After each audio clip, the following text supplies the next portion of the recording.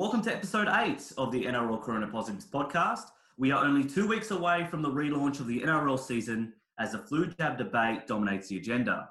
I'm Tony Salerno, having a corona, the beer, not the virus, with Mitch Ferrugia as we look at the bright side of the game in turmoil. How are you, Mitch? Good, thanks, Tony.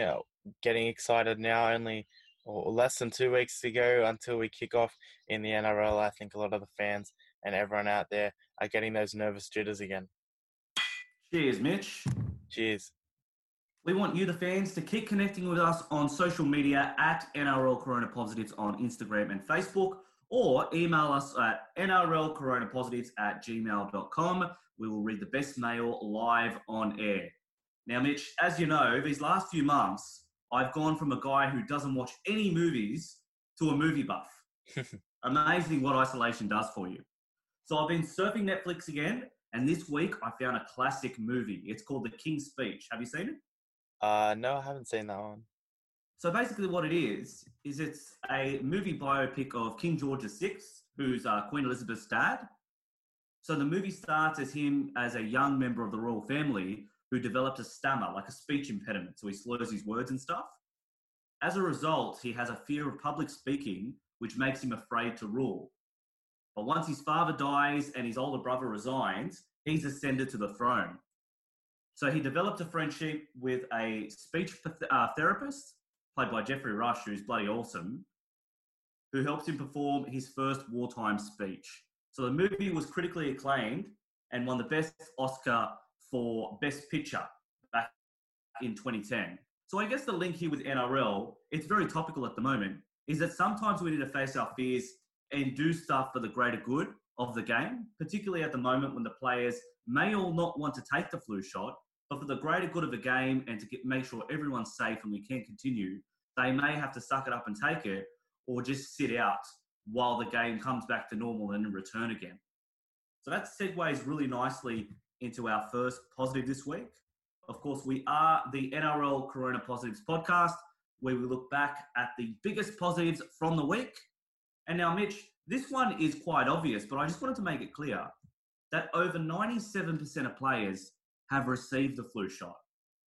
So there's no right or wrong with players getting the flu shot. Obviously, the NRL wants players to get the anti-vaccine jab just because it'll help them protect against the common cold, and they don't want those sort of symptoms to turn into something like the coronavirus.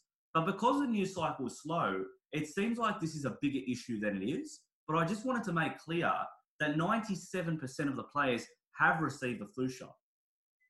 Yeah, I mean, it is a huge number there. Obviously, that's most of the game having the flu shot, which is really good.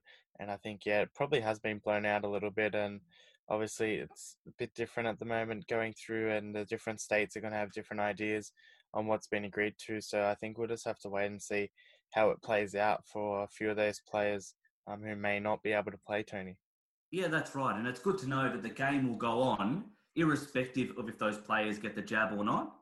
And as you mentioned, there is a bit of inconsistency between the states. For example, the Queensland government has put a ruling in to suspend Titans players Bryce Cartwright and Brian Kelly for not getting vaccinated before returning to the NRL, whereas players in New South Wales, under New South Wales government, won't take as hard a stance. So it's a really difficult position because the NRL's almost been allowed to run its own race where the governments themselves can't make a specific decision. Yeah, exactly. It's very interesting, but I think with those Titans players, Bryce Cartwright and Brian Kelly, I think that they now have a deadline that the clubs come up with that they have to get the shot done before then, so that they can obviously get back into training and make sure they're match fit and ready to go. So it'll be interesting to see if they decide to take the flu shot or if they don't.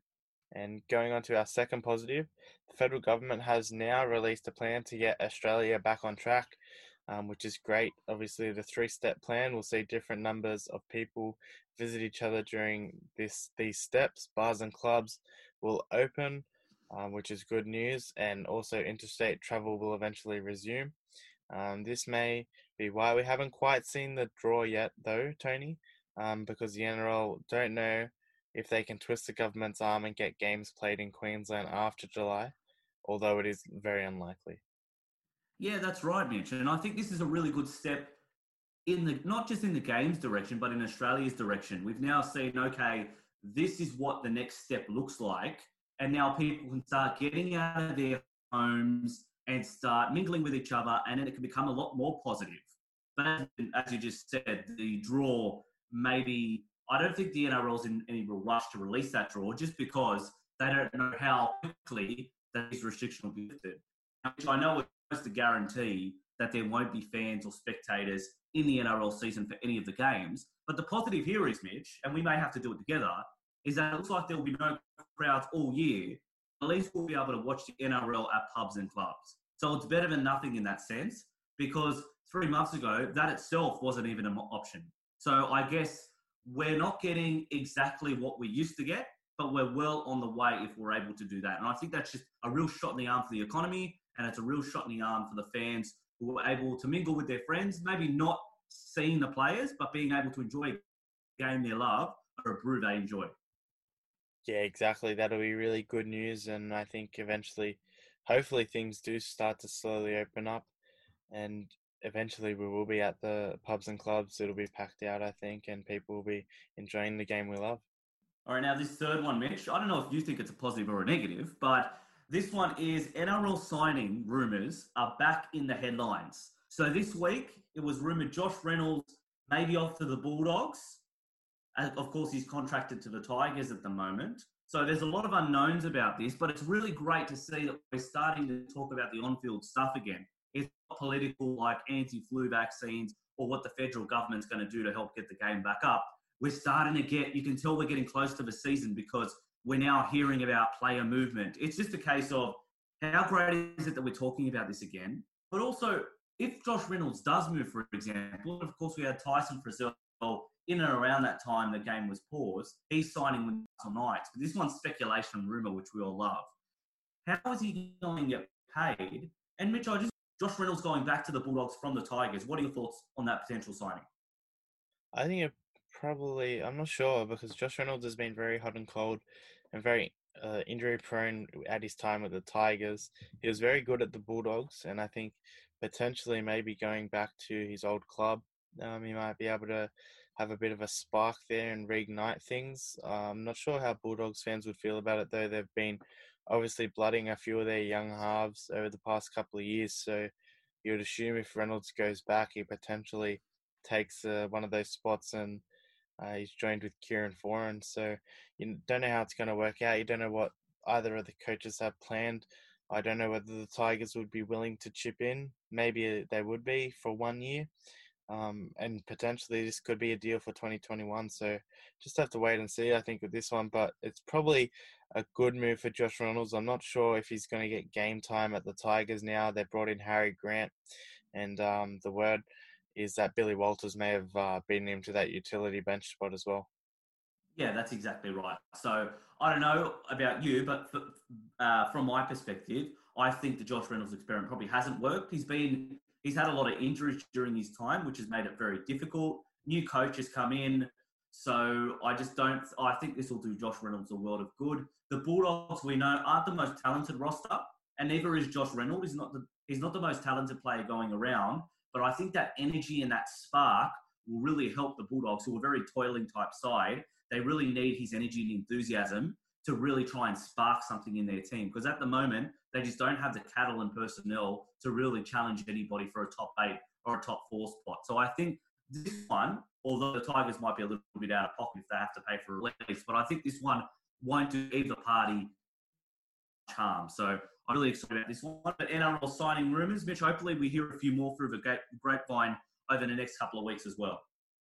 Yeah, that'd be great. I mean, it's obviously good hearing things about players and where they're going to go, or who your team might pick up or lose. So, yeah, it'll be interesting to see as we get closer to the NRL. That's right, of course. Following this coronavirus pandemic, rugby league will never be the same again. So each week we look back at something when the game was great. Mitch, this is one of my favourites. I've been waiting for this topic for a while. The best rugby league biffs. So we've gone through all sorts of different topics over the last 8 weeks. We've gone through best origin moments, best players, all those topics. But it's now time for the biff, the tough stuff, Mitch. And there's plenty through the time machine I'm going to open up. So my one's all the way back in 1981, and it may be the greatest biff of all time. So it was in 1981, Newtown versus Manly. It happened off a scrum base, and guess who? Tommy Rodonigus takes the ball from the scrum, gets tackled, and then the fight's on. All the players, there was a whisper in the scrum that said, after this scrum, we're all going. And then Steve Bowden from Newtown and Mark Broadhurst from Manly were brawling. Mitch, this melee took 2.5 minutes. That's how long it took them to separate these players. There was plenty of elbows, blood everywhere. And Mitch, dare I say on that day, there were a few modelling careers that ended. So really physical. And that's when the game was a lot more gory. Punching wasn't allowed. But 1981, it was just, Mitch, a few guys playing part-time rugby league, having a bit of a crack to defend their mate. It was wild. Yeah, I reckon it was pretty wild. Obviously, 2.5 minutes. You wouldn't see that these days. Most of the little argy-bargies are dealt with within 30 seconds. So for it to drag on that long just shows how intense it would have been. And I think that's right, of course. And it wasn't just them too. It was everybody. The referee was having a lot of trouble himself. If he got close enough, he would have been clipped as well. So it was a very scary scene for the game, but definitely entertaining for those who were there. And everyone who speaks about it knows that moment as one of the real tough times for rugby league in terms of real manly, real gladiatorial in that sense. So I dare say we'll never see something like that again. But for what it was back in 1981, it was amazing. Mitch, what did you have for some of your best rugby league biffs? Yeah, another one that's obviously one of the best rugby league biffs is that Australian and New Zealand match in 1985. Kevin Tamatai from New Zealand and Greg Dowling were both sin-binned in the test at the same time. And then when they crossed the sideline, it was on again. They started laying punches into each other near the sideline fence. Both players couldn't be separated. I mean, they were just hammering into each other, Tony. Because you get sin bin at the same time, they had a bit of a spat during the game, and then that boiled over, and the referee said, right, you guys can come and go sit down. So there's 10 minutes off for both of you. The game was still going on, but that didn't stop the problem. Because they both got to the sideline at the same time, they were chirping at each other, and then tensions boiled over, and then punches were thrown. So really, and this one was quite even. This one had a few punches to Tammany. Dowling would go back, and once again, once the players realised, then eventually everyone started tripping off. So I guess we like the fact, Mitch, that if it's two guys going at it together, that's not a bad thing. Like in terms of you go at it, you get all that bad tension out, and then eventually everyone sort of slows the game down and we get back to normal again. But, you know, these days we see one half jab thrown, then three players come in, then people try and separate, then another one comes in and punch. It's very messy. But this one was an old-fashioned, two guys going at it, hell for leather, one punch here, one punch there. And then eventually they were split. Manly and Australia, New Zealand won. They're nearly the top of the list every time someone says a good old-fashioned biff. But Mitch, now to modern times, very similar to the Kevin Tammany and Greg Dowling scenario, it was a battle of Brookie back in 2011, where Glenn Stewart and Adam Blair once again got sin-binned for their role in a fight on the ground during a Manly versus Storm game back in 2011. Both, once again, were sin-binned at the same time, which they probably should change that rule. Basically, they were jogging next to each other. Then then Glenn Stewart said a few words. Adam Blair didn't like it. And then once again, it was on the sideline. Punches thrown left and right. I think this one was pretty even as well. Adam Blair and Glenn Stewart getting the best of each other.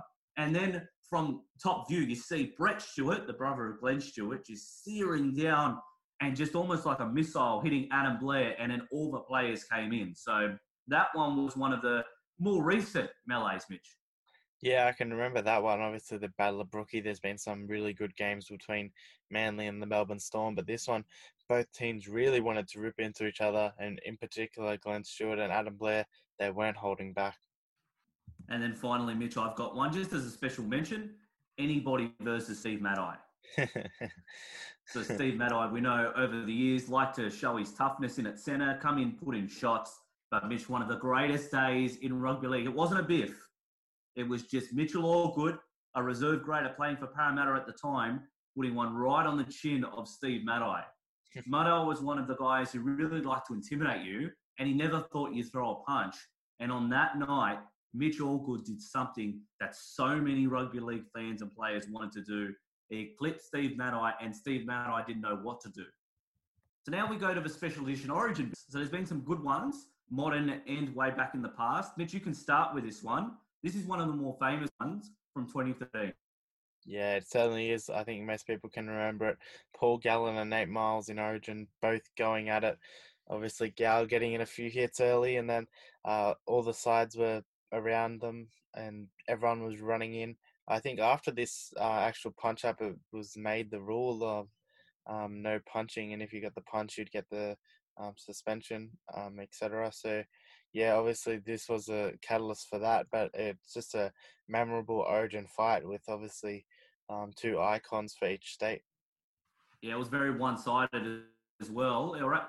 Nate Miles was at marker. Paul Gallen was playing the ball, pushing the chest by Paul Gallen, a pushback from Nate Miles, and then Paul Gallen started laying into Nate Miles. It was a win for New South Wales. They didn't get too many back then, Mitch. So this one was one that they'll claim. So Origin captain Paul Gallen laying some right hands into Nate Miles. And of course, Mitch, it blossomed a boxing career for Paul Gallen as well. He's probably going to put that one on his resume and start appealing for fights after that. So well done to Paul Gallen there. And then one in folklore that a lot of people take the mickey out of course, Andrew Johns, one of the greatest rugby league players of all time. He was playing hooker in this game back in 1997. There was quite a few positions taken in the halfback spot. So he played in at hooker. And a player from Manly by the name of Jamie Goddard was the opposition hooker at a scrum. This was in the cattle dog days, Mitch, where Tommy Rodonigas was coach. And he loved a bit of a fight between New South Wales and Queensland. It's what State of Origin's built on, apparently from the great man. Andrew Johns tried to swing a few, missed. Jamie Goddard wasn't landing too many. And then bang, Jamie Goddard connects with Andrew Johns right on the nose, and down goes Joey. So that was, he may be an immortal, Mitch, but I think a few people thought that night he was going to die. He got a really nice connection. So that was back when the NRL was great Origin biffs, Mitch, one of my favourites. And that means we're just about done for another week. Yeah, it certainly does. Make sure you follow us on our social channels, which are NRL Corona Positives on Instagram, Facebook and Twitter. Let us know your thoughts on the podcast down below, and don't forget to subscribe on whatever platform you're listening on. Thank you very much, Tony Solano. I'm Mitchell Ferrugia. Stay safe and keep looking for the positives. We'll see you next week.